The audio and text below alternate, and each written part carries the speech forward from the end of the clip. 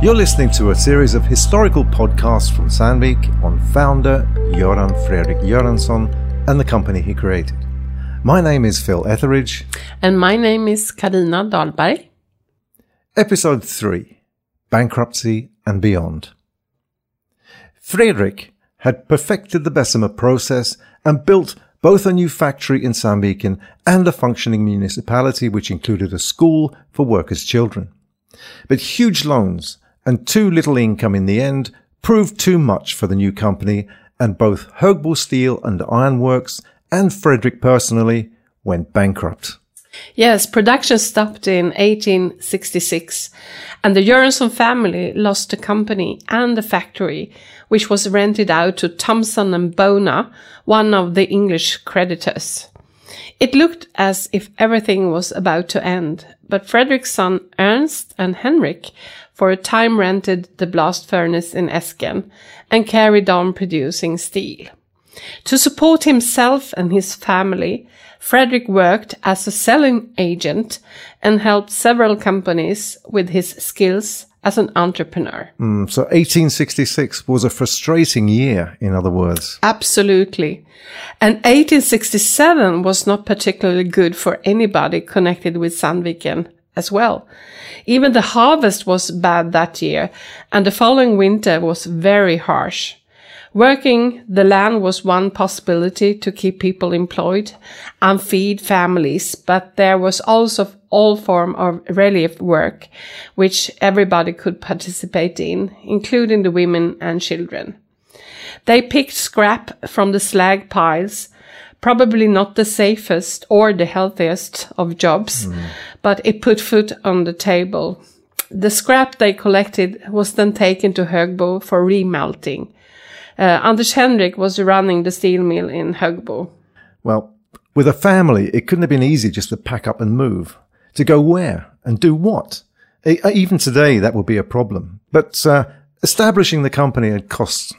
Right from the start, the company had attracted a lot of attention. Many long articles had been written about the factory in Sandviken, and there was always someone from the press whenever there was something going on. And a bankruptcy was big news, of course. While most of the news items were regretful and sympathetic, and some even called it a national disaster. During the previous year, there was building up something almost mythical surrounding the person of Göransson, the Bessemer process and the factory in Sandviken. And some even thought there was something supernatural or some sort of evil power struggle behind the faith of the company. There was talk of English intrigues and Gothenburg jealousy, as the main competition came from both those places. But there were signs that the bankruptcy was not all bad. The Högbo company ownership was complex, using loans from many sources, both Swedish and English. So it was only a matter of time before something had to change. And could these large loans have been paid back in a reasonable time? Probably not. But the bankruptcy forced the issue, I believe. And Fredrik's oldest son, Anders Henrik, who was only 23 at the time of the bankruptcy, had to take on a huge responsibility. This was significant for his personal development as a leader, which ultimately made a great difference to the company in later years. Yeah, but meanwhile, the Högbo company was to be sold at auction, and the future looked incredibly dark. It was also not possible for the Göransson family themselves to bid and buy the company back. They didn't have the funds for that, as Göransson had put all his capital into developing the Bessemer method. The date of the auction was delayed several times, but finally on the 12th of May 1868 it took place. The buyer was Gävle-Dala Mortgage Society, one of the major creditors in the Högbo company bankruptcy. They were there to push the selling price as high as possible by bidding against the Högbo competitors, but accidentally ended up buying the company. That was a very odd event. Can you tell us about that? Yes, indeed. And the result of this occurrence was that the Göransson family could anyway buy back the company. The Gävle-Dala Motor Society agent was a quite short man, and he was there with one of the directors, Wilhelm Elfbrink. For some reason, they weren't standing together, and Elfbrink couldn't see the agent from where he was standing. Consequently, he thought he was bidding on his own against the competition, the English and Gothenburg companies. That is actually quite incredible that they didn't stand together in something so major as buying a big factory like that. Yes, actually, the plan was to push the price up as high as possible, and that one of the competitors were to end up buying. Yeah. But towards the bidding, he miscalculated. The competition backed down and he won the auction. The Gävle-Dala Motor Society knew nothing about running a steel mill, but this instead led to the Göransson family being able to buy back the company. I should also mention that Elfbrink and Fredrik's father-in-law, Daniel, were cousins. So there were also family ties there, which was most likely helpful. Blood is always thicker than water, isn't it? Anyway, by November that year, the company was in Anders Henrik Göransson's capable hands, and the newly named Sandviken Iron Works could start up as a company. But Fredrik himself was unable to sit on the board of the new company because of his personal bankruptcy. Exactly. That was not allowed by law, and Anders Henrik became the CEO. But behind the scenes, Fredrik was still in position of power, as Anders Henrik was very often traveling abroad, up to 6 months at a time, and someone had to be in Sandviken to run things. Yeah. In November 1868, the English creditors Thompson and Bonar were out, and the Göransson family were once again in charge in Sandviken. Things moved along very quickly after that, and production was up and running. By 1871, Sandviken was the largest producer of pig iron in Sweden. But in line with their strategy, that was mostly used to make their own products, and only about 10% was sold as raw material. They were still producing tires and axles for railroad stock. Fredrik's business idea to have complete control over the entire supply chain and make advanced products of high quality was the same as before. Yeah, and in fact it continues to this day as Sandvik, which still has the same strategy. Well, nothing has changed in that department. Nope. Anders Henrik got married in 1871. He married Emma Sebat. He built Bruksgården to live in. That's still there now, but now it's a hotel owned by Sandvik. They had 6 children, 5 girls and 1 boy. Sigrid, Ellen, Emmy, Karin, Carl Fredrik and Greta, who lived to be almost 101 years old. Sigrid never got married, but it's interesting as she did a lot for both Sandvik and the municipality, and Carl Fredrik became the 4th Sandvik boss. Both Sigrid and Carl Fredrik deserve their own chapter, and hopefully we can do something on them sometime. That'd be interesting. Yeah, that would be very nice if we could. The company also continued to make inroads into Russia. 1872 was an important year, and Sandvik was represented at a very large exhibition in Moscow. It was a big success. They won a gold medal and were the only company to dine with the Tsar. It was huge for them.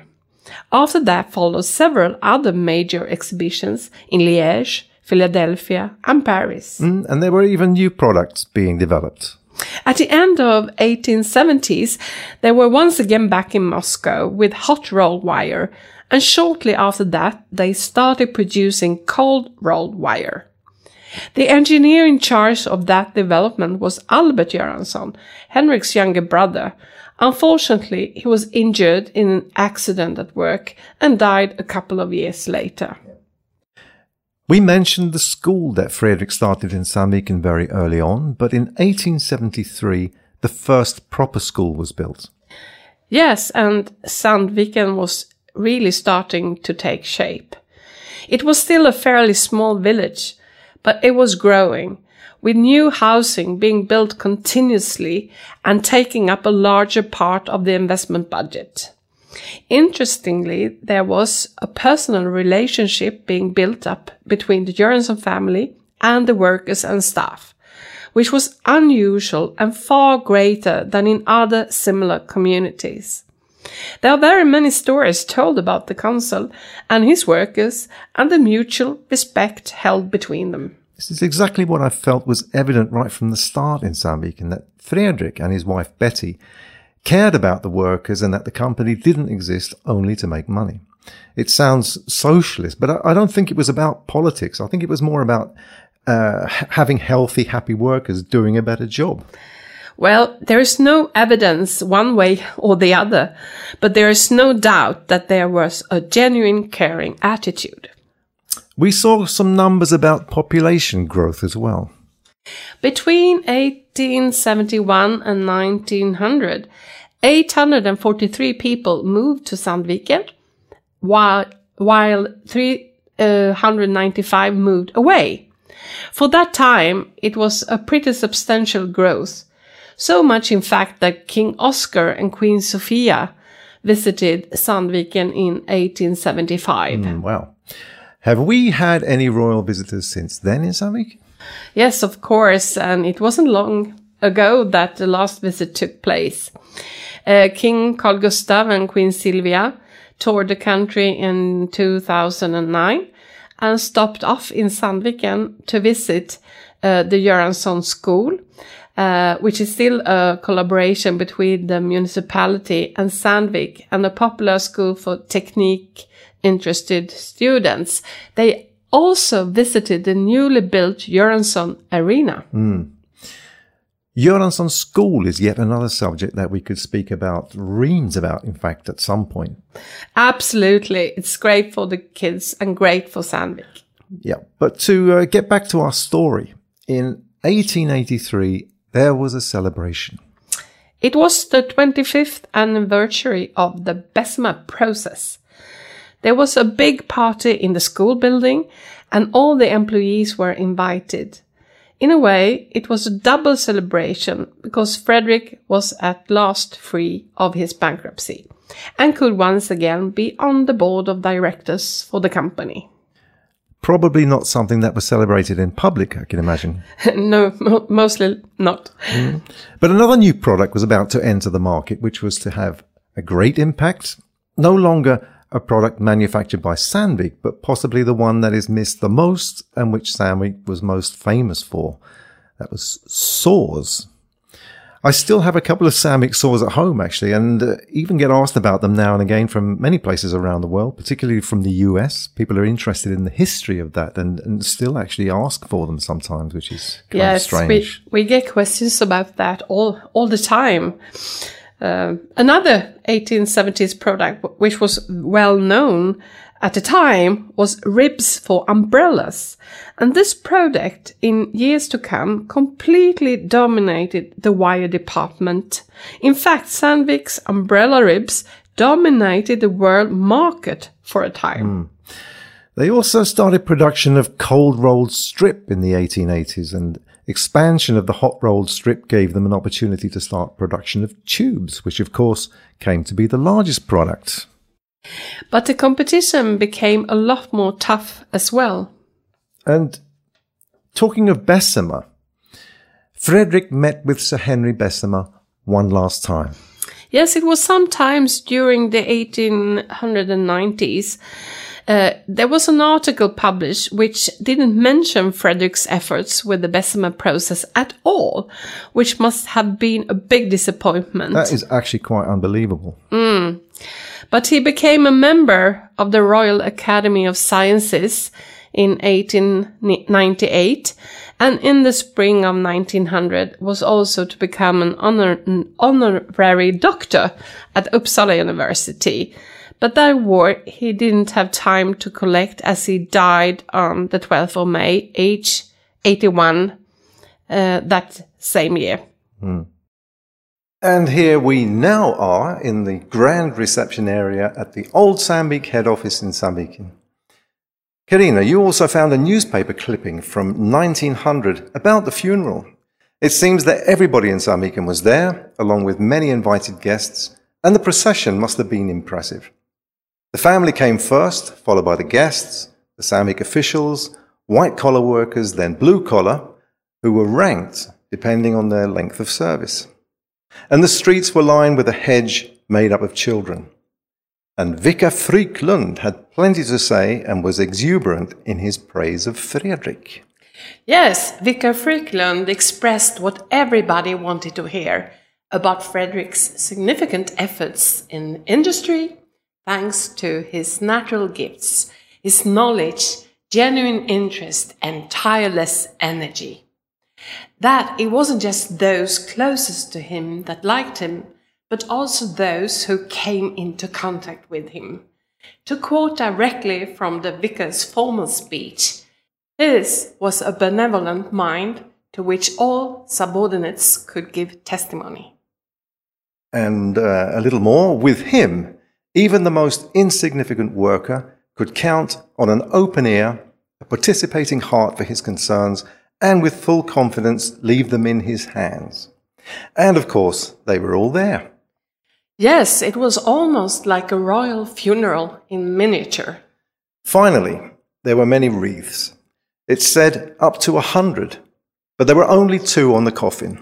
The laurel wreath from Uppsala University, and the largest of these was the one from the workers in the factory, described as the giant wreath, which was big enough to wrap around the whole coffin and made of roses and palm leaves. On the 2 bands was the text, "To Consul G.F. Göransson from the operating personnel with love, gratitude and reverence," which says it all. We traced the most significant events from Göran Fredrik Göransson's birth in 1819, the founding of global engineering company Sandvik in 1862, up until his death in 1900. The company continued to grow and to develop many new products and continues its successful development. And hopefully we'll be able to continue the story in a new series of podcasts. Which brings us to the end of our historical podcast. Thanks, Carina. Thank you, Phil. My name is Phil Etheridge. And my name is Carina Dahlberg. And thanks for listening.